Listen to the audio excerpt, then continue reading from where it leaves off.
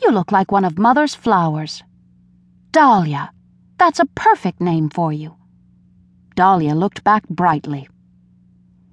Dahlia eagerly joined in Bruno's favorite game of toss up in the air and land in a heap. Her cheeks and chin grew brown and warm. The exercise seemed to do her good. Dahlia sat next to Bruno in his wagon, and Charlotte took them for a ride. "You're not jealous, are you, Bruno?" whispered Charlotte. Bruno didn't mind at all. At the top of the hill, a cluster of boys stood with their wagons, ready for a race. "We'll race too," said Charlotte. "With a doll?" snickered George.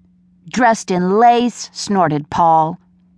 "She's braver than all of you," said Charlotte. Dahlia raised her chin slightly, ready for the challenge. 1, 2, 3, the race began.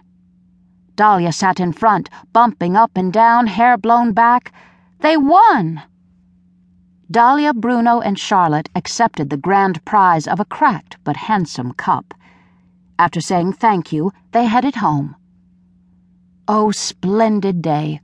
They still had time to climb Charlotte's favorite tree. Up they went, Bruno in one pocket, Dahlia in the other, higher than they really should have gone.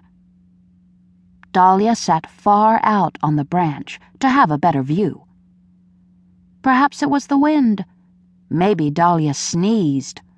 She leaned too far over and fell down, and landed hard on the ground. "Dahlia!"